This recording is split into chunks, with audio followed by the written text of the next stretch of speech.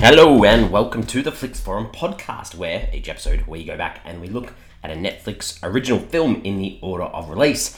This, however, is our third day of Podmas, where we're putting out an episode every day in the lead up to Christmas. So today we've got Netflix's 271st film from 2020. It's the Spanish thriller Unknown Origins, or Origenes, Secretos. It's directed by David Galan Galindo and stars Javier Rey, Veronica Echegui, and Brace F. I'm Jesse. I'm here solo for this episode. Thanks for jumping into the festive spirit. This film definitely isn't very festive, though. This one's a very interesting sort of film that we'll get into very shortly. But if you wanted to check out this film, Unknown Origins, give us a pause. Come back a little bit later on, because we're going to kick off the show with the Fast Flicks, where we do a quick little summary of what the film is all about. And as I sort of preluded to, there's quite a bit of gore in this film, so not very festive at all. But this one is about a comic book loving nerd who teams up with the police to use his knowledge to help solve crimes. So a bit of a superhero type sort of film. Lots and lots of references to a lot of different comic books in this film. So how did this film end up on Netflix? We sort of, this story, it's actually based on the book of the same name from the director, David Galan Galindo. So he wrote the book, pitched the idea, got the story up and going, and directed it himself.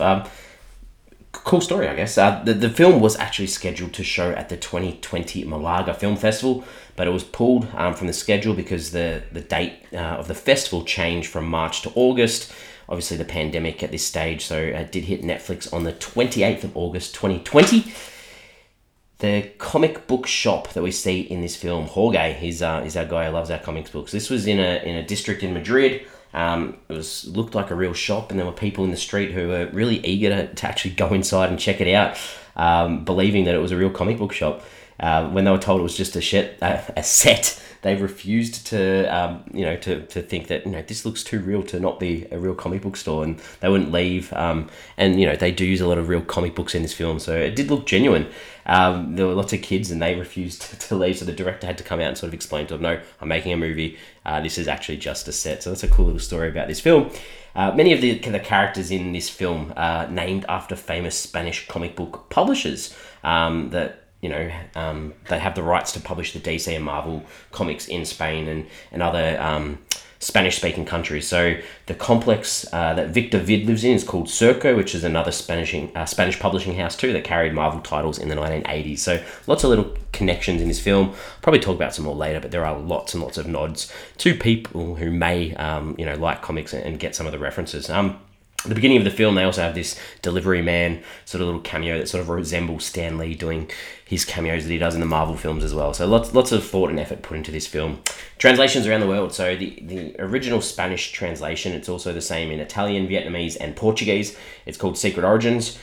In German, it's called Secret Beginnings. In Japanese, it's called The Origin of Heroes, American Comic Serial Murder Case. I like that title because it's like a tracking down a serial killer. In Polish, it's called Mysterious Origins, and in Chinese, it's called The Superhero Murder. So all good little titles are to go along with this film as well. The working title of this film was Secret Origins. What are the critics and audiences saying about this film? Rotten Tomatoes sits at 67%. That's on 12 reviews, so it is fresh. Audience, similar, at 64%. That's on more than 100 ratings. IMDb sits at a 6.1 out of 10 on about 7,500 ratings, and then Letterboxd a little bit lower than those ones, but sits at a 2.9 on nearly 5,000 ratings. So overall, sort of sits there in that middle range mark. As mentioned, this was filmed in Madrid, in Spain. Had a lot of awards sort of buzz around Spain, so 7 nominations altogether. They're all below the line categories at the Goya Awards for screenplay, makeup, hairstyle, special effects. It was nominated for Best Comedy at the Feroz Awards, nominated for Best Original Score for an Action-Adventure Thriller at the International Film Music Critic Awards, and also nominations for Best New Director and Adapted Screenplay at the Cinema Writers Circle Awards of Spain. So quite a few little categories there that it was ticked off for. Didn't actually win any of those. So what are my early thoughts? What did I think about this one? I think this one didn't quite know what it wanted to be. It was sort of a little bit all over the shop in style, and it was like they couldn't decide on one, whether it was this comic book satire or homage to comic stories, or whether it was a grisly, dark crime sort of drama. And this sort of impacts it, because it could have been a decent movie. It's an original sort of idea, just sort of was all over the shop in the style, and didn't know whether I was supposed to be laughing or taking it seriously. So that's where I sit for this one. The characters. David Valentin, he's this young, ambitious cop. We find out that he's sort of orphaned at a young age, a bit like Batman. So, he wants to do the right thing by society, track down baddies. He doesn't have time for anything in his life. No time for friends, no time for love. He's got no family. Until he sort of decides that, he likes his boss, who is Norma. So Norma is the head of this homicide department in Madrid. She sort of works alongside as David's boss and works as this other guy called Cosme, and Cosme we'll talk about in a second, but he's sort of heading towards retirement age. So she forces him into retirement because she knows he's terminally ill. She's into cosplay, she's into comics, and she does all the costumes for the people at the comic book store too. So very strong leader in the police force and commands authority, but also has that nerdy side, I guess, of her as well. And that leads us to Jorge. Jorge is Cosme's son, who I mentioned before. He sort of seems to do nothing with his life other than read comics and run a comic book store. He's sort of like very self-conscious that, he's never going to impress his dad because his brother passed away. He was a cop, died on the job. And because Jorge's not a cop himself, he feels like he's letting his father down. So, the idea that he does join the police force, he teams up with David because of his knowledge of comic books, and that sort of, allows that connection with his father to resume. Cosme, because, like we mentioned before, he's terminally ill, moving into retirement, and a very stubborn man. Another person I'll mention, and if you've seen the film, you understand why, but Bruguera is the autopsy dude at the police station. Sort of that character you see in CSI or NCIS that plays that role of progressing the plot by explaining what's actually happened to the body. So, interesting there. All right, the director, David Galan Galindo, actually got quite a few credits. Got 25 directing credits, 33 writing credits as well. TV, film, shorts, none that I've heard of, but obviously has done quite a bit of work, so that's a little bit of an interesting thing there. The scenes. Let's talk about some scenes I enjoyed. So for me, the credits after the opening scene were super cool. Really artistic, horror-like images that sort of set the scene for me to think, this is going to be a bit of a dark sort of thriller. And then, as I mentioned before, the theme of this film was all up and about. David, he rocks up to the first murder scene and sort of vomits because he's not used to seeing the gore and the blood and that sort of stuff. And then he tries to catch the vomit in his hands. It was just disgusting. It made me laugh. I thought it was funny. David is in the gym and, he's really frustrated with all these nerds and comic book and all these crimes that have to do with comic heroes. And he's just like in the gym and there's this ad for comic books on the TV and he just punches the punching bag really hard. I thought that was quite funny.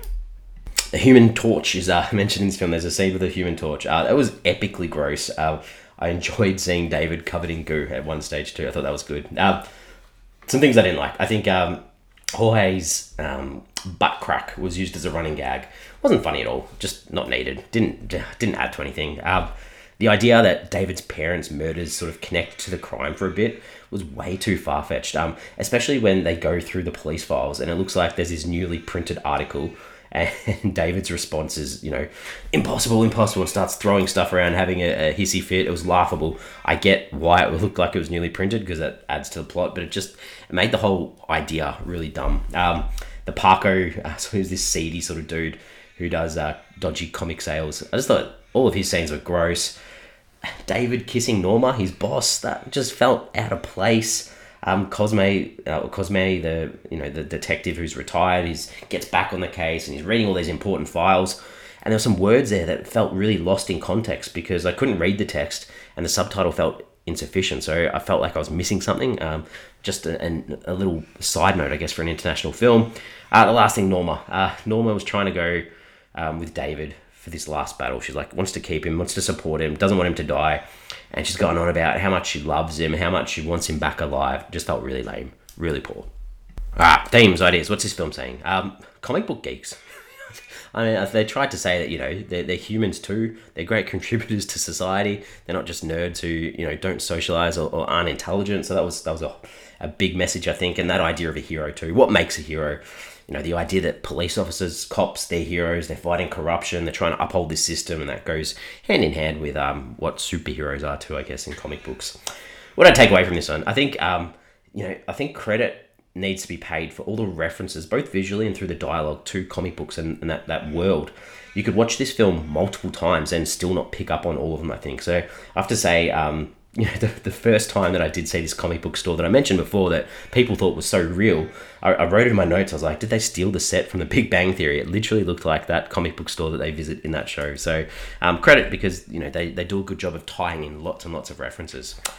All right, I'm ready to wrap this up. So we give the film a rating out of 5. For me, I think I sort of touched on it. They tried to mash like this crime noir detective film with the comic book or superhero genre. Kudos for trying, but unfortunately, it just didn't quite land for me. Just too many awkward moments due to the constant tonal shifts. Either stick with comedy or stick with that thriller idea, because the two together just wasn't done well enough. So I'm still giving it a 2.5 out of 5. 2.5 out of 5 for me. So an okay score.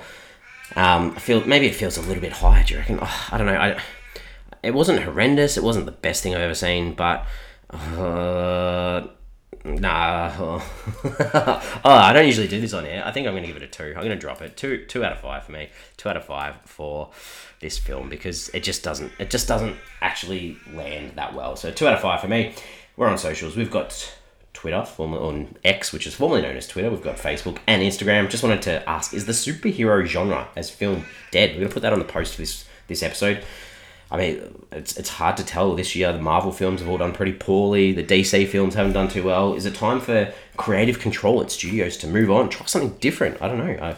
I'm just trying to think of the Marvel films from this year that sort of stood out. I guess Guardians 3 was probably one of the better ones, but apart from that, the Ant-Man one was pretty ordinary. There hasn't been a lot of great ones this year, so let us know what you think. We're back again tomorrow for our next day of Podmas. We've got another international film. It's from 2020. It's the German superhero film called Freaks, You're One of Us.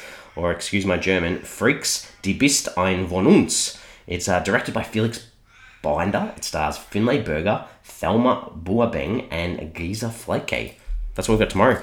Interested? Another superhero film. We'll see 2 in a row. Could be interesting. Other than that, I'll see you tomorrow.